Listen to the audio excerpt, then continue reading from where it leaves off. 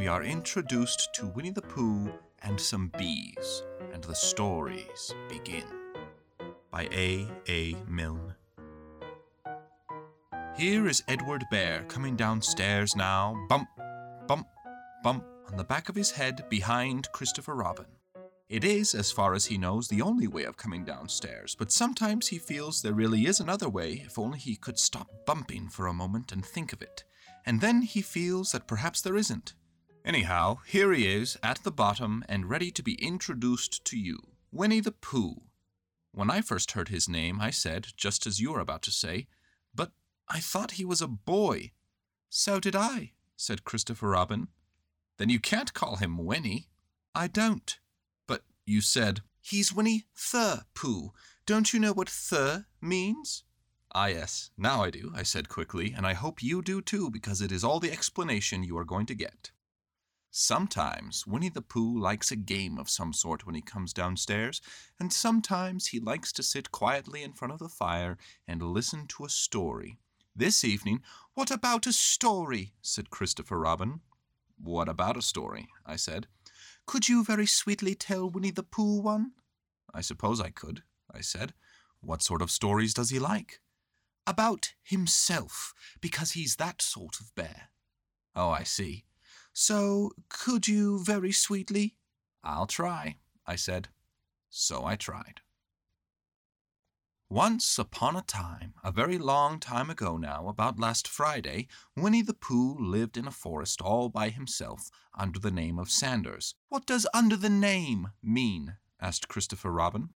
"It means he had the name over the door in gold letters, and lived under it." "Winnie-the-Pooh wasn't quite sure," said Christopher Robin. "Now I am," said a growly voice. "Then I will go on," said I.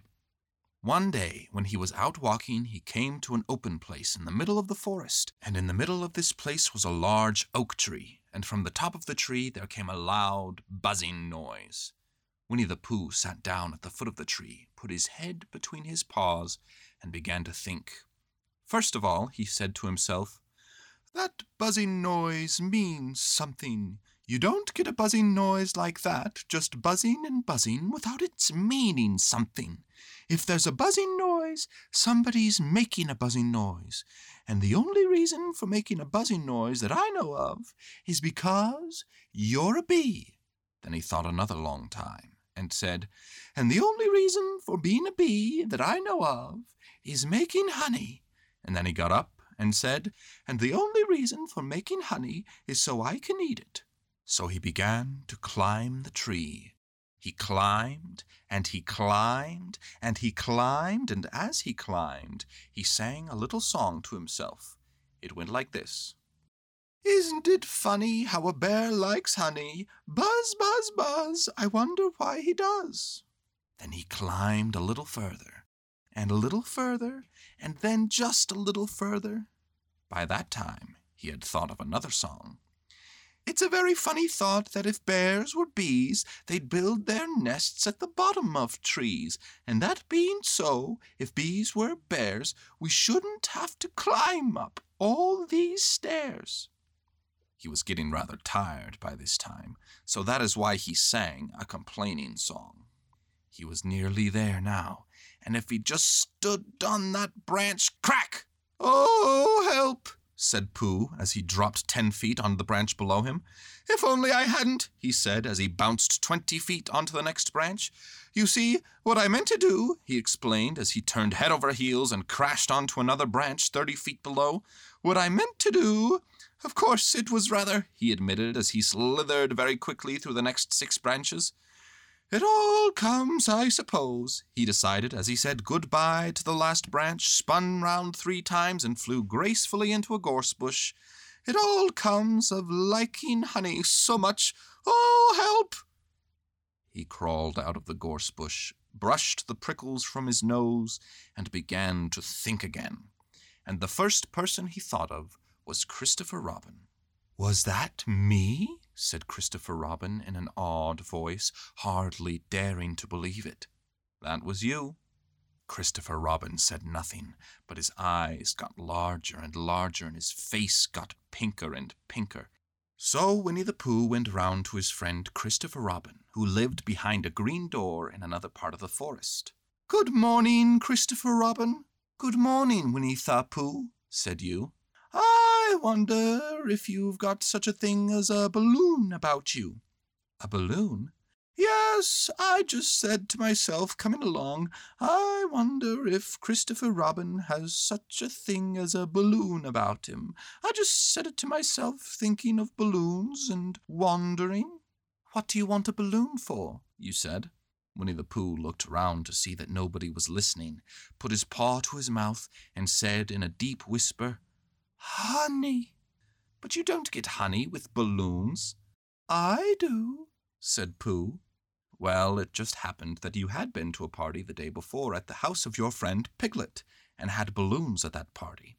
You had had a big green balloon, and one of Rabbit's relations had had a big blue one, and had left it behind, being really too young to go to a party at all, and so you had brought the green one and the blue one home with you. "Which one would you like?" you asked Pooh. He put his head between his paws, and thought very carefully. "It's like this," he said. "When you go after honey with a balloon, the great thing is to not let the bees know you're coming. Now, if you have a green balloon, they might think you are only part of the tree and not notice you. And if you have a blue balloon, they might think you are only part of the sky and not notice you. And the question is, which is more likely?" "Wouldn't they notice you under the balloon?" you asked. "They might or they might not," said Winnie-the-Pooh. "You never can tell with bees." He thought for a moment and said, "I shall try to look like a very small cloud. That will deceive them." "Then you had better have the blue balloon," you said, and so it was decided. Well, you both went out with the blue balloon, and you took your gun with you, just in case, as you always did, and Winnie-the-Pooh went to a very muddy place that he knew of, and rolled until he was black all over. And then, when the balloon was blown up as big, and you and Pooh were holding on to the string, you let go suddenly, and Pooh Bear floated gracefully up into the sky, and stayed there, level with the top of the tree and about 20 feet away from it. "Hooray!" you shouted. "Isn't that fine?" shouted Winnie-the-Pooh down to you. "What do I look like?" "You look like a bear holding on to a balloon," you said. "Not," said Pooh anxiously, "not like a small black cloud in a blue sky?" "Not very much." "Ah, well, perhaps from up here it looks different, and as I say, you never can tell with bees." There was no wind to blow him nearer to the tree, so there he stayed. He could see the honey, he could smell the honey, but he couldn't quite reach the honey. After a little while he called down to you. "Christopher Robin," he said in a loud whisper. "Hello. I think the bees suspect something." "What sort of thing?" "I don't know, but something tells me that they're suspicious." "Perhaps they think you're after their honey." "It may be that. You never can tell with bees." There was another little silence, and then he called down to you again. "Christopher Robin?" "Yes." "Have you an umbrella in your house?" "I think so." "I wish you would bring it out here and walk up and down with it and look up at me every now and then and say, 'Tut-tut, it looks like rain.' I think if you did that, it would help the deception we are practicing on these bees." Well, you laughed to yourself, "Silly old bear," but you didn't say it aloud because you were so fond of him, and you went home for your umbrella. "Oh, there you are," called down Winnie-the-Pooh as soon as you got back to the tree. "I was beginning to get anxious. I have discovered that the bees are now definitely suspicious." "Shall I put my umbrella up?" you said. "Yes, but wait a moment. We must be practical. The important bee to deceive is the queen bee. Can you see which is the queen bee from down there?" "No." "Oh, pity. Well, now, if you walk up and down with your umbrella saying, 'Tut-tut, it looks like rain,' I shall do what I can by singing a little cloud song such as a cloud might sing. Go!" So while you walked up and down and wondered if it would rain, Winnie-the-Pooh sang this song. "How sweet to be a cloud floating in the blue. Every little cloud always sings aloud. How sweet to be a cloud floating in the blue. It makes him very proud to be a little cloud. The bees were still buzzing as suspiciously as ever. Some of them indeed left their nets and flew all around the cloud as it began the second verse of the song, and one bee sat down on the nose of the cloud for a moment, and then got up again. "Christopher, ow! Robin!" called out the cloud. "Yes? I have just been thinking, and I have come to a very important decision. These are the wrong sort of bees." "Are they?" "Quite the wrong sort, so I should think they would make the wrong sort of honey, shouldn't you?" "Would they?" "Yes, so I think I shall come down." "How?" asked you. Winnie-the-Pooh hadn't thought about this. If he let go of the string, he would fall, bump, and he didn't like the idea of that. So he thought for a long time, and then he said, "Christopher Robin, you must shoot the balloon with your gun. Have you got your gun?" "Of course I have," you said. "But if I do that, it will spoil the balloon," you said. "But if you don't," said Pooh, "I shall have to let go, and that would spoil me." When he put it like this, you saw how it was, and you aimed very carefully at the balloon and fired. "Oh!" said Pooh. "Did I miss?" you asked. "You didn't exactly miss," said Pooh, "but you missed the balloon." "I'm so sorry," you said, and you fired again, and this time you hit the balloon and the air came slowly out, and Winnie-the-Pooh floated down to the ground.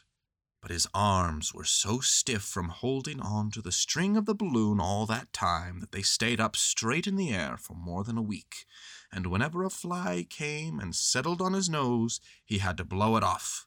And I think, but I am not sure, that is why he is always called Pooh. "Is that the end of the story?" asked Christopher Robin. "That's the end of that one. There are others." "About Pooh and me?" "And Piglet and Rabbit and all of you. Don't you remember?" "I do remember, and then when I try to remember, I forget." "That day when Pooh and Piglet tried to catch the heffalump?" "They didn't catch it, did they?" "No. Pooh couldn't because he hasn't any brain. Did I catch it?" "Well, that comes into the story." Christopher Robin nodded. "I do remember," he said. "Only Pooh doesn't very well, so that's why he likes having it told to him again, because then it's a real story and not just a remembering." "That's just how I feel," I said. Christopher Robin gave a deep sigh, picked his bear up by the leg, and walked off to the door, trailing Pooh behind him. At the door, he turned and said, "I didn't hurt him when I shot him, did I?" "Not a bit."